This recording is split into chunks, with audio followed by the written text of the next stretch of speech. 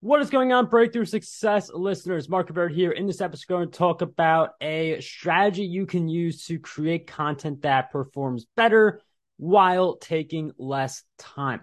Now, one of the things about content creation is that it can take several hours to produce a blog post, a podcast episode, or a video because you have to do your research, think of the idea, edit, publish, promote. There's a lot of things that go into content creation, and you want to make sure as many of your ideas become successful as possible.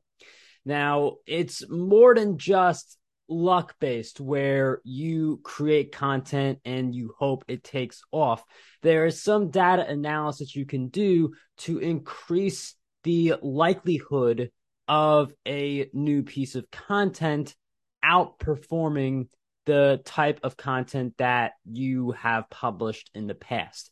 When you take a data-driven approach, it becomes less luck-based and it becomes a little bit more predictable.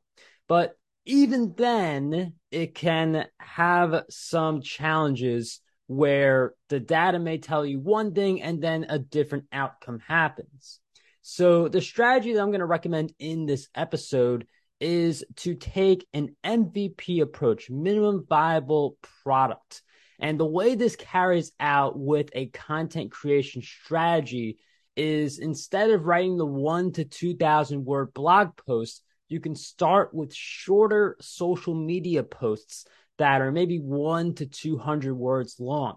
So lately, I have been posting on LinkedIn, and I use the LinkedIn posts to see what everyone likes and which content ideas and overall themes outperform for my target audience. So instead of writing a 1 to 2,000 word blog post and seeing if that will resonate, I will write a shorter LinkedIn post, promote that, see how that post performs and what type of engagement it gets, and then use that as guidance when I am deciding which podcast episode or which blog post to create next. So you don't have to write a 1 to 2,000 word post right away.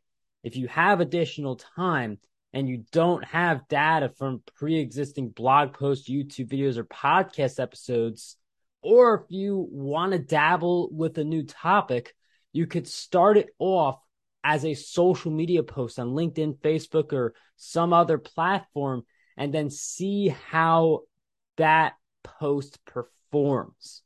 Use that data as inspiration, and then you can either write the 1,000 to 2,000 word blog post or whatever word count you choose with more confidence, knowing that the topic was a hit, or you don't waste the time writing the 1 to 2,000 word blog post if the social media post or the 500 word blog post, if you want to do that, if that didn't get as much engagement, you save yourself time because you're committing less hours into creating a piece of content that, based on the data, doesn't look like it's going to outperform the other stuff that you have been producing.